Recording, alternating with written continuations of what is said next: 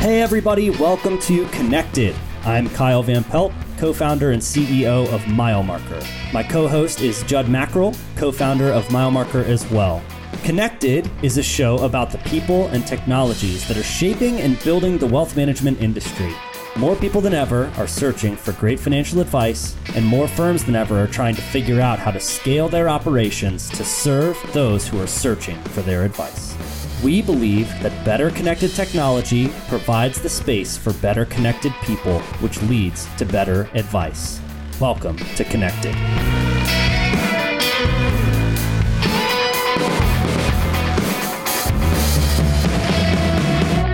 Hey everybody, welcome back to Connected. I am your host, Kyle Van Pelt, CEO of MileMarker, and today I have the pleasure of being joined by the one and only Tyrone Ross. Probably doesn't need much of an introduction to most of you, but for those of you who aren't initiated to Tyrone, he's the co-founder and CEO of Turnkey Labs. He's also a co-founder of a firm called 401 Financial. He's an investment news 40 under 40. He's a voice for the voiceless, a tireless advocate for the homeless and the hungry, and he can beat anybody listening to this podcast in a race. Tyrone, did I miss anything, bud? No, I think that's it. Oh, son of superhero parents. Oh, son of superhero parents. There you go. Shout it out. I love that. Anybody here, shout out to your parents because, that's amazing. All right, Tyrone. Hey, before we get started, I had a question before we dive into the meat. Hey, have you ever heard of this thing called Bitcoin? It's come in my circles a bit. Like everyone else, it's just in, some dinner conversation here and there. Yeah, I just heard about it for the first time, not long ago. I was curious if you heard of it. I don't know, some new thing or something like that. Well, you've been around me before, so you definitely heard it. I don't know. Let's start there. I know you talk about crypto a lot, but for a lot of people in our industry, you are kind of one of the go-to voices for all things crypto.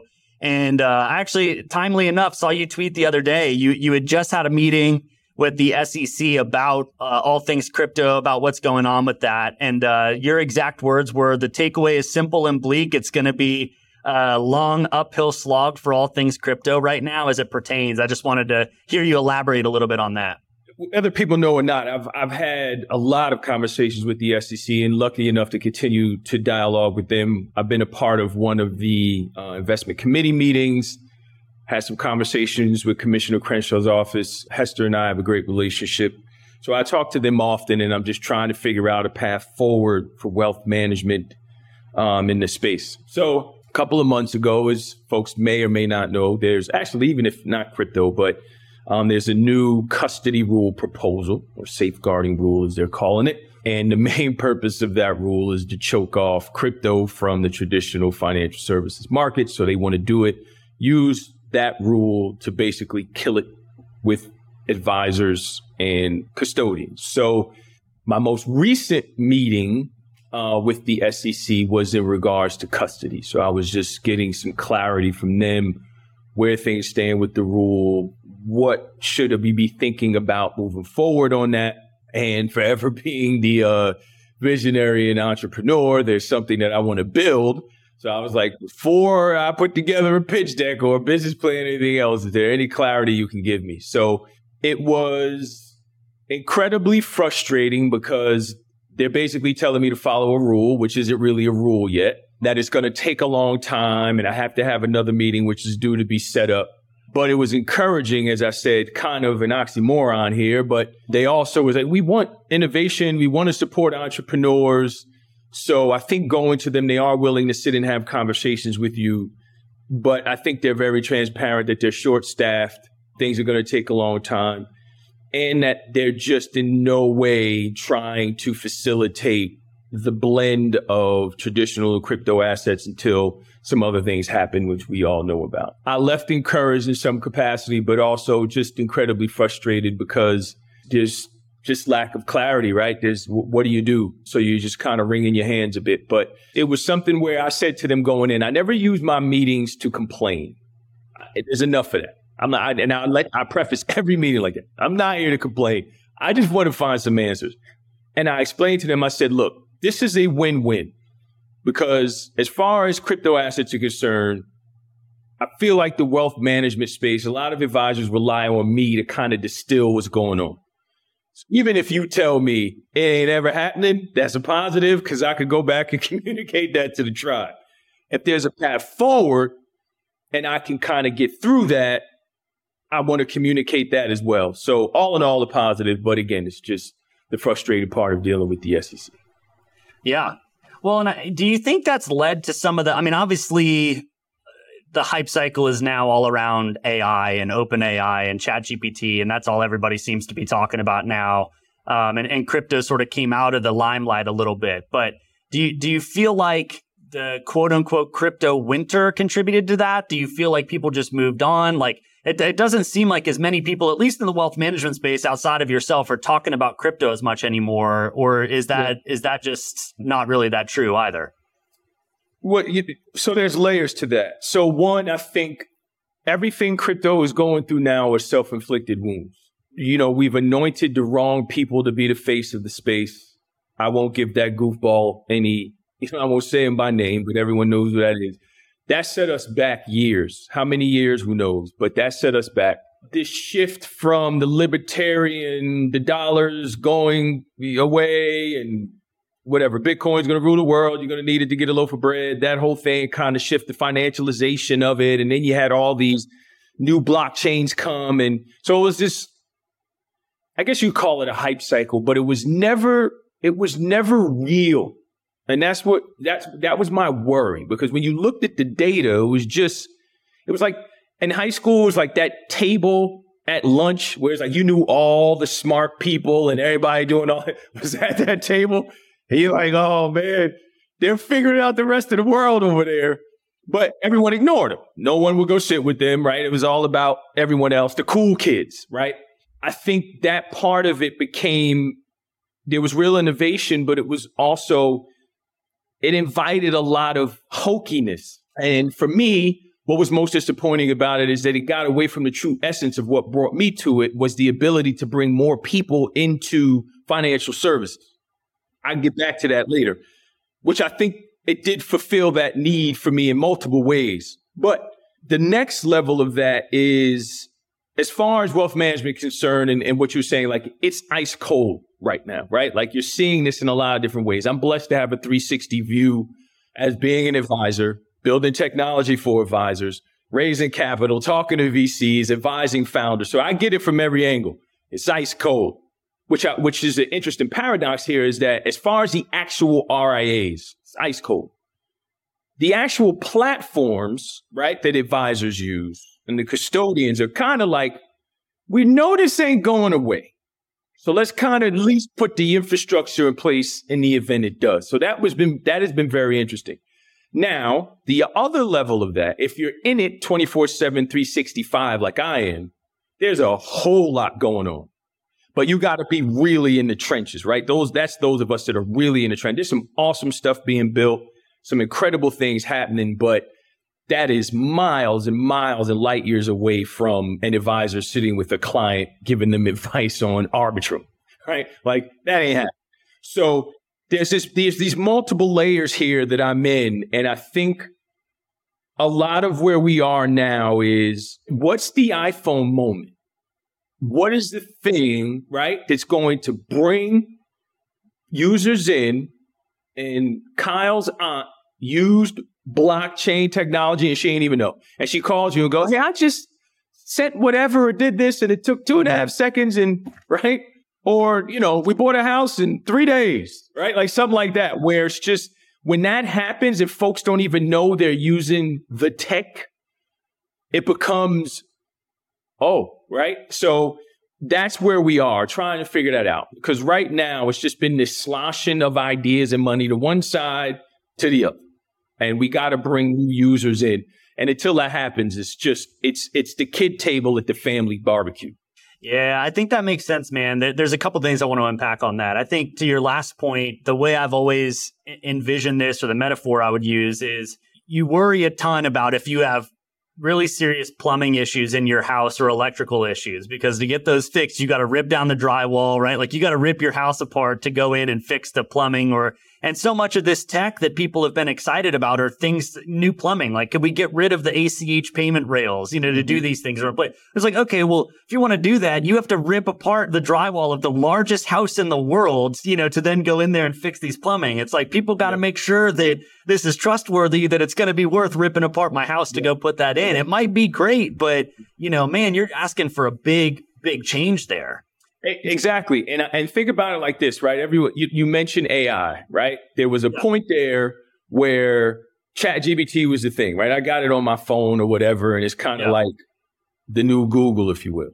But Google's still Google, right? Like, folks are going to Google. You're going to Google first. ChatGPT was a thing. And yes, generative AI and all these other things, we use it at 4.1. There's some really cool things that we're doing. But at the end of the day, it's Google. And to your point, in a traditional financial system, it is clear that there have been points of congestion, points of exclusion, points of contention, right? All these different things where, all right, maybe we can. This is why fintech has kind of had its slow move into prominence here, because there were just some certain things we could do. Chime and all these other folks, Robinhood, that allows you just more access. But here's the thing that I think has gone wrong, especially for those in the United States of America with a very much Western-centric view, grown up with a credible, robust financial system is, and I'm talking strictly for the Western crypto hippies. Crypto can succeed and be very successful without it succeeding here abundantly. You need to lose that. If it's kicking butt in India and South America, the global South, that's fine. And it is. Because guess what happens if it's abundant and dominant here? It will be abundant because BlackRock and Fidelity and Schwab and all these folks have grabbed it and overtaken it, right? I tell people all the time, literally, BlackRock loans money to God. They have that much money, right? Like, it's ridiculous how much money BlackRock has in power and sway. Whether you think that's good or bad, we can argue that for another day. But I've been saying what's going to happen here. A lot of crypto companies are dying on the vine right now. Credibility is at an all-time low. BlackRock and others are sitting on mountains of cash, and they're just watching the space choke itself. So 5 years from now, the crypto space is not going to look like what it looks like right now. And I am the most punch-drunk crypto hippie you will ever meet. But I ask people all the time, you name me the crypto company right now that is going to be around 10 years from now.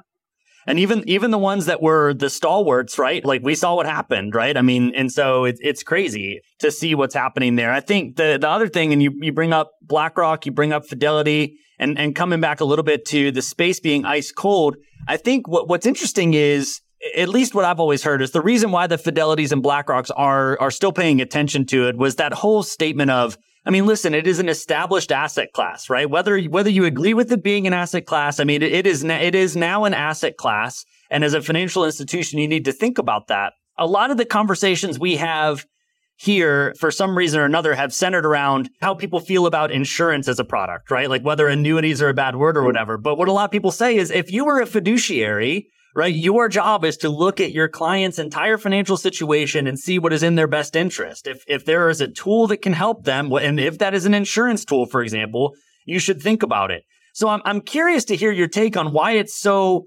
potentially ice cold in our space, when it's like, there is a lot of people out there who still have exposure to this asset class. And if you are a fiduciary, you should be thinking about how to best provide advice to these people. And, I'm sorry if this is a hot take. I don't think that the best advice to that is always, well, just get rid of it, right? The fiduciary advice can't always be just sell out of it. Don't be in that asset class. I don't recommend that asset class. So what are your thoughts on that? Like, it's obviously here to stay. There's so many people who have money in it. Advisors should be figuring out the best way to talk about and provide advice around it.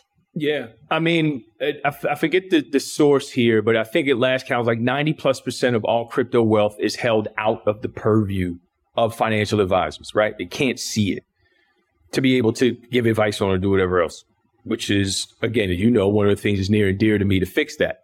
So I think there's a couple things And which is why I'm so passionate about doing that. There's just some core things that advisors don't have to be able to feel comfortable having conversations about. So think about it. If I'm a $50 billion RIA, we're using, name the tool. Who cares? They're not sponsoring this, so we won't mention anybody. But, can I log in there right now and pull up some data and analysis and build a portfolio and do all this stuff and have it nice and neat and show that to the client? You can't. So there's just certain things that advisors can't do just to be able, even if they want to troll it and post a nice chart with all, they don't even have that, right? So it's just easy to go on Twitter with, the whole alphabet after your name and all these degrees, more degrees than a thermometer, and go, crypto's stupid, right? And you go, yeah, he's right. It's the CFA. But to have the data and analysis to be able to do that and the fundamentals that are there, like that's missing. So not good data quality, the wrong approach.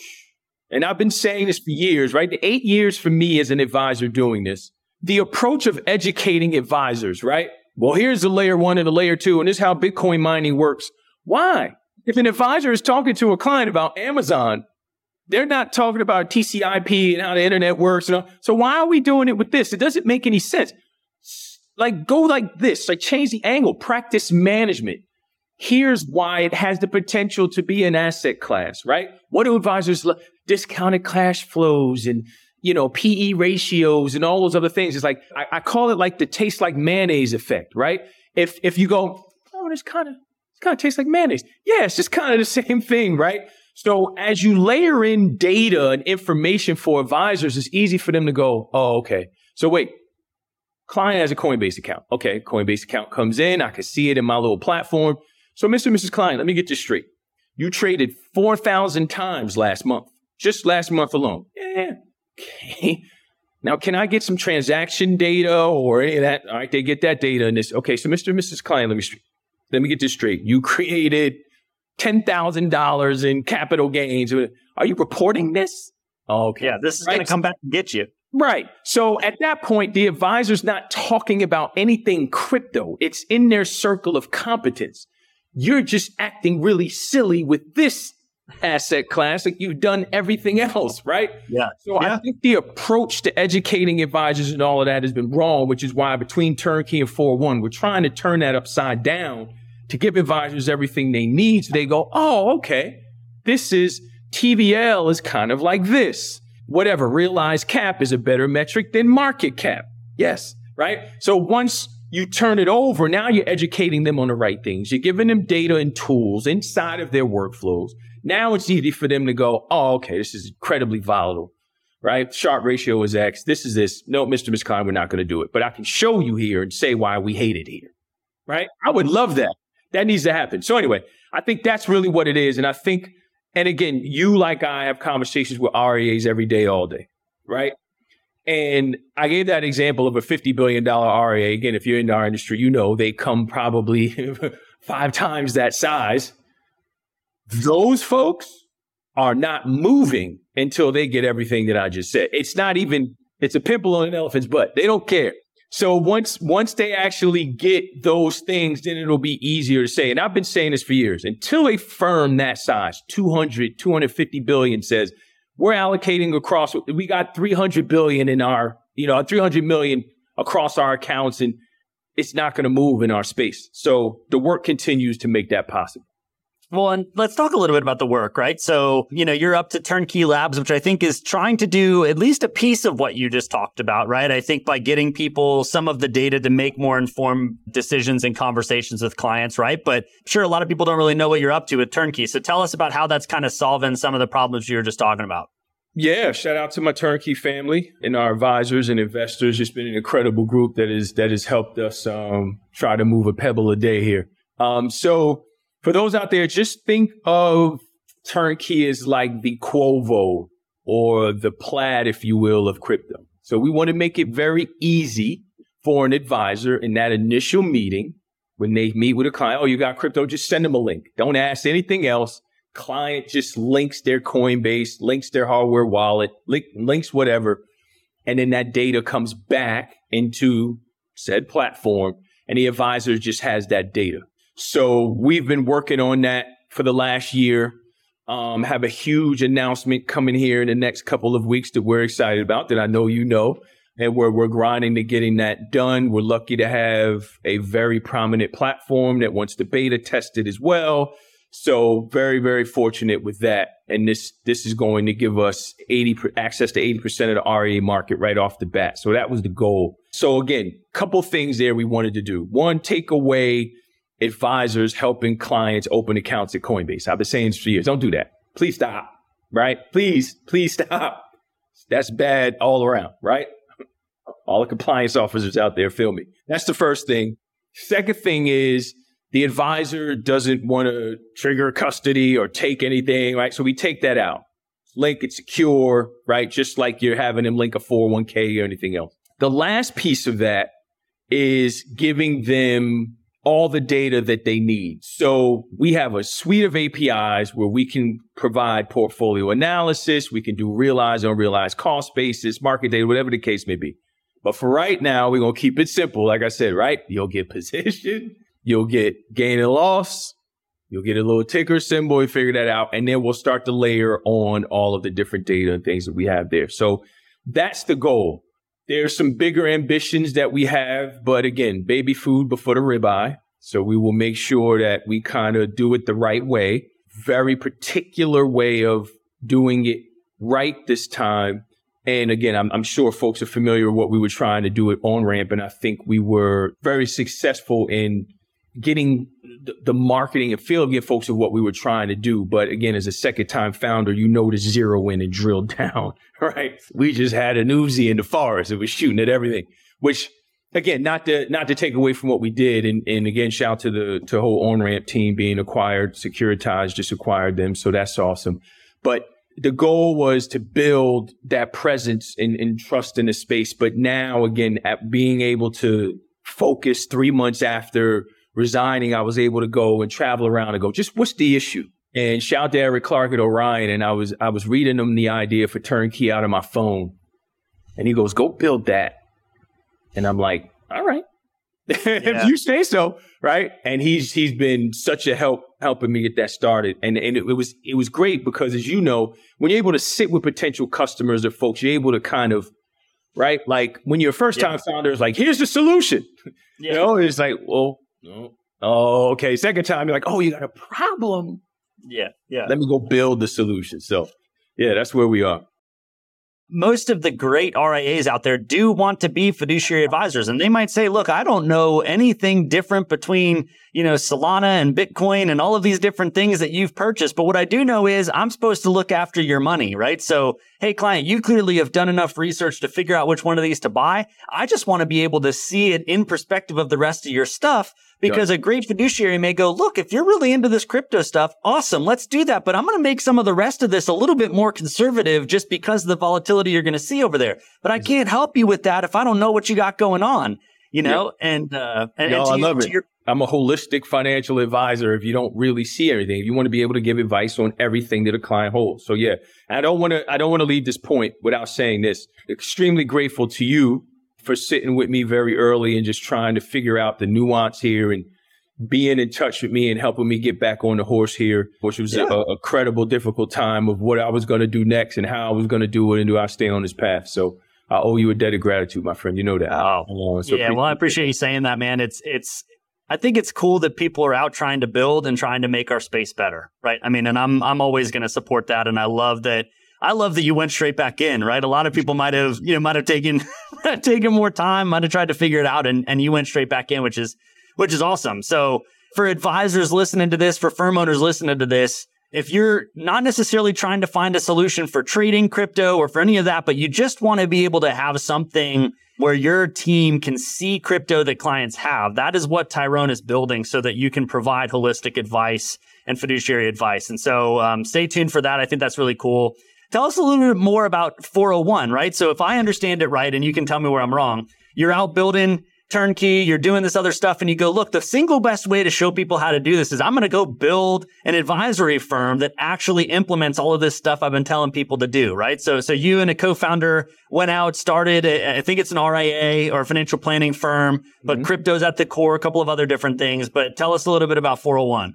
Yeah, so both the 401 and Turnkey family are all former on-ramp folks. So shout out to Eric Smith, who actually has been instrumental with helping us on the turnkey side as well. So Eric was part of our customer success team at OnRamp, worked with Amber. So the two of them are like the dynamic duo at 401. Is incredible. And poor Amber has to work at turnkey and 401, but if anybody could do it, she can.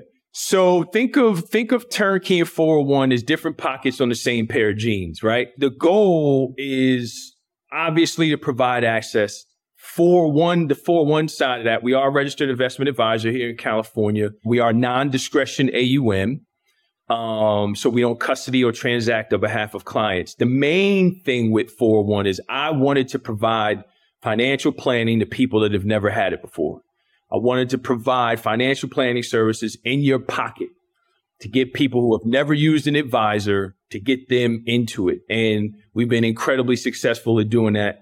A large percentage of our clients are working with an advisor for the first time, and we're very proud of that. I'm a wirehouse baby, as folks may know, and I expressed my disdain with the AUM model only because I didn't think there were other options. Now there are other options, right? And because they're flat fee subscription or whatever, and we're $500 a month, the goal is to reduce our fees, not to increase them. Obviously, we have a very deep expertise in crypto. So there's a crypto portion of what we're doing. Very frustrating. We don't have a crypto offering yet, but go back to the beginning of this podcast and conversations with the SEC. So we're working on that. And one of the things we just built, which we're excited to release, is we created risk scores for the top 300 crypto assets, and we built fundamentals. So we're having conversations with some really big firms now about providing this data and resources to them. At some point, that will be made available in turnkey as well, because to that point, what we want to do is bring in that crypto and score it. This crypto portfolio is X. Bring that next to the traditional assets and say your composite score is this, right? So that's the broader aim here. Cool thing that we're excited about now, and I don't know if I told you this, but last time I saw you, it might have been Edge, but it was having some conversations there, but have had conversations with really large RIAs and some hybrids on what I'm calling a reverse referral program, where they have clients that just don't fit. And I think two things happen when folks want to work with a Carson, a Colony Group, a Hightower, a Dynasty, or whatever, and can't, and they're turned away for whatever reason, is one, they don't get the help that they need. And two, they leave with a bad taste in their mouth about our industry, right? So what if there's this referral program with a business model like ours, where we're not fighting you over the assets, but you send us those, we do the planning, we get our fee, we do the deep discovery. Now we send them back to you when they have a liquidity event or they hit that AUM hurdle or whatever, and you win, right? So that the big growing AUM firms keep us alive, but we're kind of like a satellite paraplanner, right? RA paraplanner for the bigger firms, right? Because a lot of advisors at those large firms want a client of a certain size or whatever. And then the cool thing is too, they don't want to deal with crypto. So any client that utters the word crypto, send them to us. We'll babysit them and we'll send them back to you. So that's kind of what we're doing at 401, but it's been an incredible experience. We've built our tech stack and our experience from scratch. We're going after that 25 to 45 segment, those that are looking for a tech-driven experience with the advisor kind of behind the scenes, but being readily available. So we're excited. A lot of cool things happening. No, that's awesome. Well, and I'd be remiss if we didn't talk about this too. I mean, look, at MileMarker, one of the things we try to do is help people take the tools and technology they already have inside of their firm and weave them together better, because it tends to be a faster path than trying to rip everything out and put, something new in or things along those lines. So how do we create a great experience with the tools that you already have, that your staff already knows how to use, all of that? but you got to start 401 from scratch. And so you've kind of taken a very different tech stack approach to your RIA. Wanted to hear you talk a little bit about that too, because I know it can be difficult to try and stitch together the incumbents in a lot of spaces. Yeah, and that was one of the things that I knew, right? I kind of knew how the sausage was made. So when I started, I had the idea for 401. I knew I didn't want to go that route. So start with the custodian. We took that out. So we're not beholden to Fidelity, Schwab, Pershing, whatever. We don't need to worry about that. Now we do have access to altruists. And, we don't have any assets on the platform yet, but if there's any custodian that could get close to what we want to do, it's altruist, and we'll get there at some point. So that was the first thing. Second is we demoed a lot of different platforms to see if we would be able to make it work and of what we were trying to do. And eventually just was like, all right, we're just going to have to piece this together. Essentially, we started with Notion as our hub. Right? Which right off the bat, you don't hear, right? So we took Notion and it was like, all right, this is going to be our CRM and it is going to be the home of client plans. So then we started to figure out, okay, well, we need the traditional portfolio management software providers weren't going to work. One, because we were starting from scratch. We were not going to pay them that much. We don't actually trade. Right? We're not doing a bunch of trading and this, that, whatever. We also, when we launched, the premise was we would only take on 25 clients, right? That has quickly changed. So we're going to grow to take on more. So it was like, we don't need that. So what do we need? We essentially need like a Mint or Personal Capital on steroids, right? So we found a firm called Kubera. So Kubera is this, a really cool aggregator that allows you to link everything that you have out there. Once we had that, and again, we demoed a ton of things here. So once we had that, we had to find a way now to make it advisor friendly. So Amber, Eric, and I had to sit with all of these teams and say, hey, here's specifically what we need as an advisor, right? And work with their dev teams and their product teams to get it figured out. It was a long, long haul. So then we had to get Kubera and Notion to talk, right? Kudos to Amber for using all these no-code tools, Zapier, all these other things behind the scenes to make everything kind of talk. And then once we did that, it was kind of like, all right, we need a real dev, right? So it's like we hired a fractional dev to kind of come in and do some things. So that's essentially what we're doing. So we're going to move to the point where we're going to have our own APIs. Obviously, that's just a natural progression. But that's essentially it. Now we have, again, access to FP Alpha and some other things. But as far as our actual stack, it's Kubera and it's Notion. Like those are the two. And then there's these satellite tools around it that we use based on client needs and things like that. Yeah, I love that. I think, what's interesting is even with you starting from scratch and finding these tools that really fit what you needed, you still had to end up stitching it together with the dev in some way, shape, or form, right? Yeah. And I just think that continues on our thesis here at MileMarker of everybody's firm. It's, if you've met one wealth management firm, you've met one wealth management firm, right? So there's no way to build a scalable piece of technology that just fits everybody. It's like there's jobs to be done. Each of these things do a job to be done. But if you want your firm to be uniquely represented in the digital experience you put forward, you have to figure out a way to own that somehow, right? And MileMarker, that's like the whole thesis of our company is we'll take all of that data, we'll stitch it together, we'll help you own that unique experience. And so it almost encourages me to hear you say, hey, we found these really incredible tools. They actually work the way we need them to. We put a ton of work into it, but we still had to go and do something to make it unique to 401, which is really interesting. Yeah. And again, kudos to you for doing that, right? Because that's the thing that, and to be very clear, like we are like an RIA mullet, right? Like we're RIA in the front, we're startup in the back, right? So, it's kind of, we are an RIA, but we're really a startup, right? Because we wanted to have the thesis that we wanted to test. And then if you want to test that, you can't test with old tools, right? We needed new tools.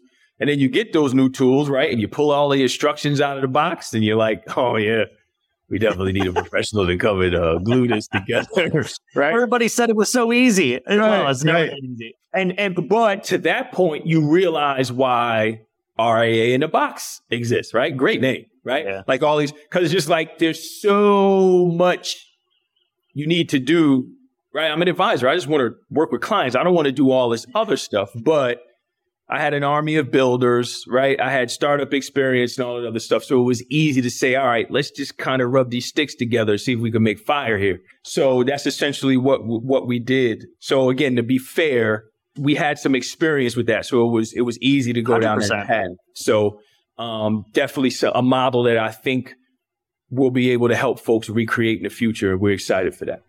That's super cool. So one thing that strikes me, I want to move a little bit out of the industry stuff, but we start this conversation talking about how, you have an audience with people at the SEC, right? This is, love them or hate them in an elite organization or institution in our country. You've been in rooms with incredibly powerful people. You've been, you've had the privilege of being able to have those experiences. Yet one of the things you're really passionate, and anybody who knows you has heard you say the phrase, get proximate many times. So I'd love to hear you kind of unpack what the term get proximate means, because I think you have a passion for continuing to go back to the communities you care about. And I think there's something really admirable about that, because a lot of people, when they get out and they get into those big, powerful rooms, it's like they don't ever want to go back, right? And you are a massive advocate for, hey, I've been very blessed and fortunate to get here, but everybody still needs to understand what's going on out there and to do that. So anyway, the phrase get proximate, where does that come from? Where did that start? And what does it mean? I'll answer that with two things, a vision and a story. And as the saying goes, right, without a vision, the people shall perish. I think what we've done is minimize the power of sight and what it means to see things that are out of our norm, not on social media, not driving on the highway, but seeing it, physically seeing another human being in distress, dilapidated buildings, whatever the case may be, gangs, whatever.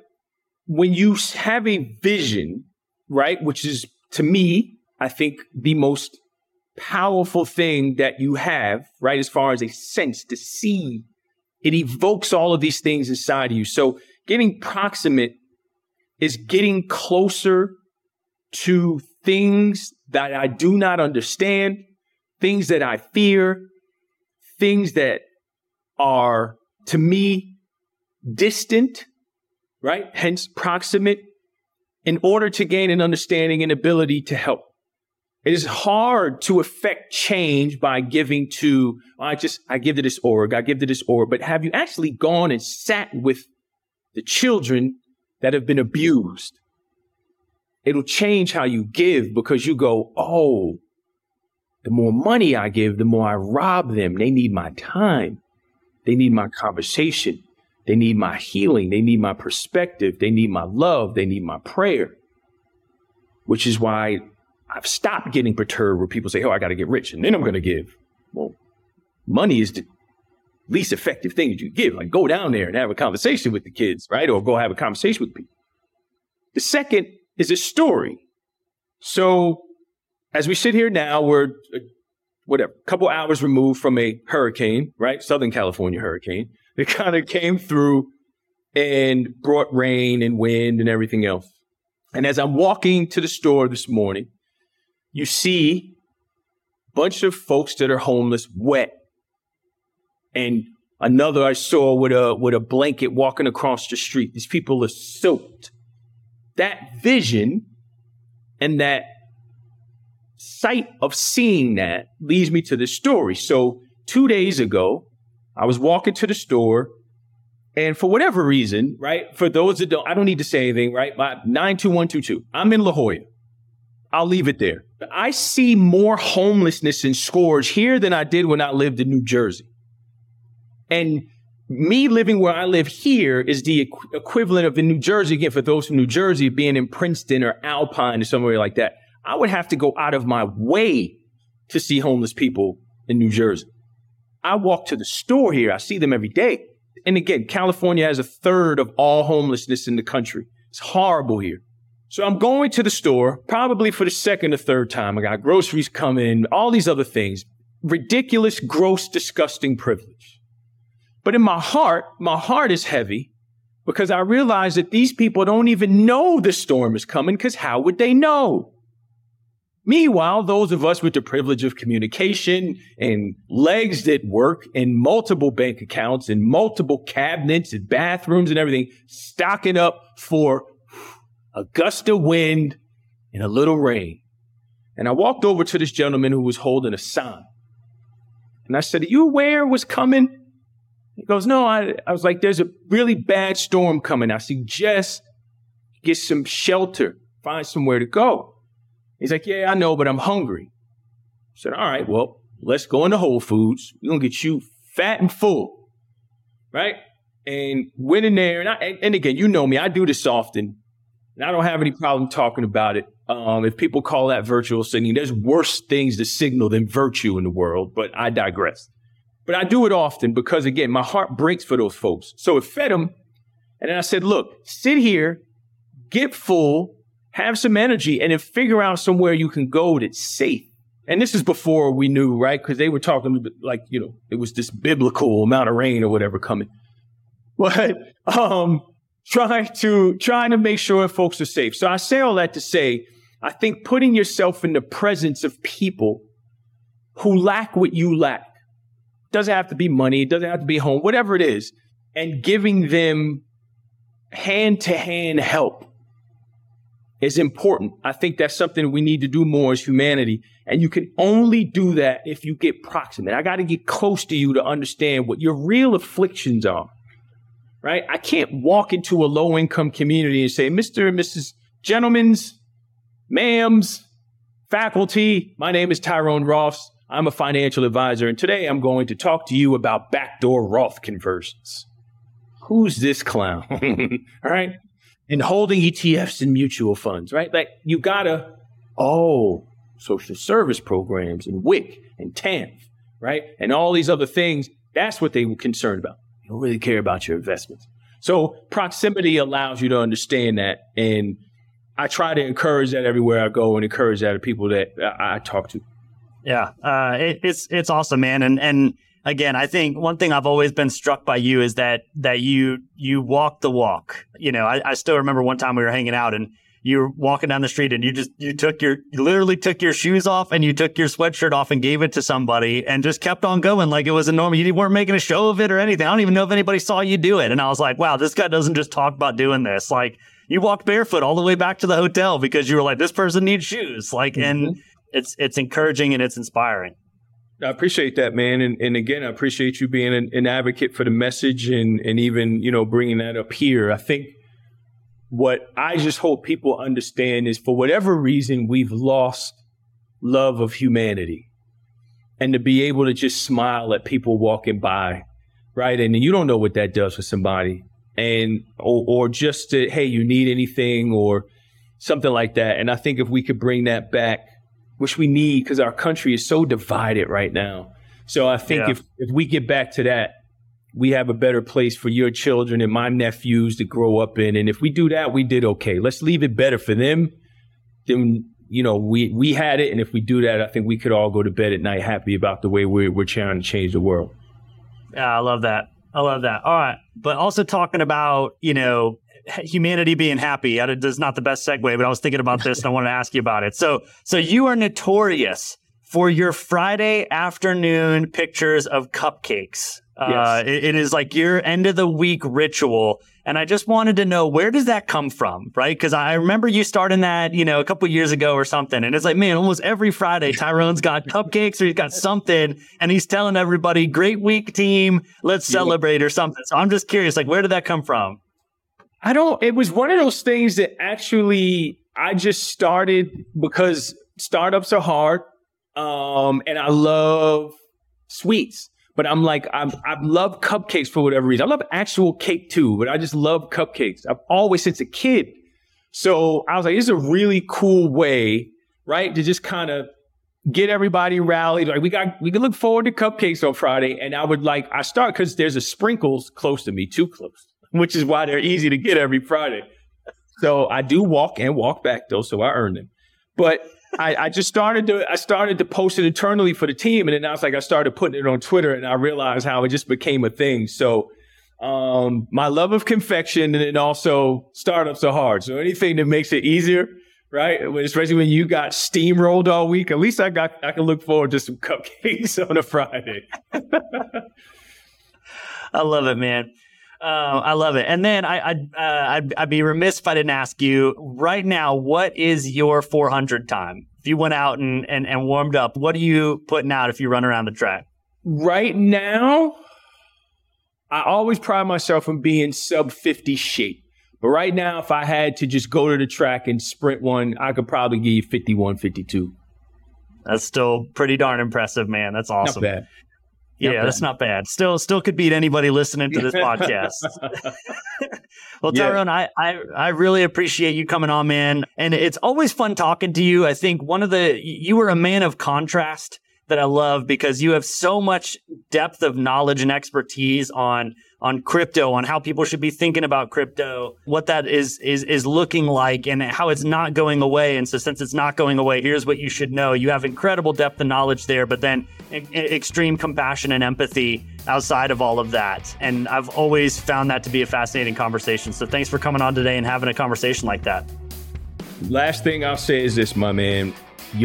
My life is better because you're in it. So I appreciate you and appreciate you having me. So thank you, everybody, for listening. See you on the next one.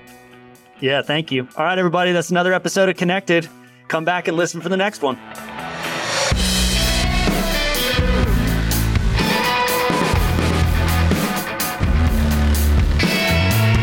Thank you so much for listening to this episode of Connected.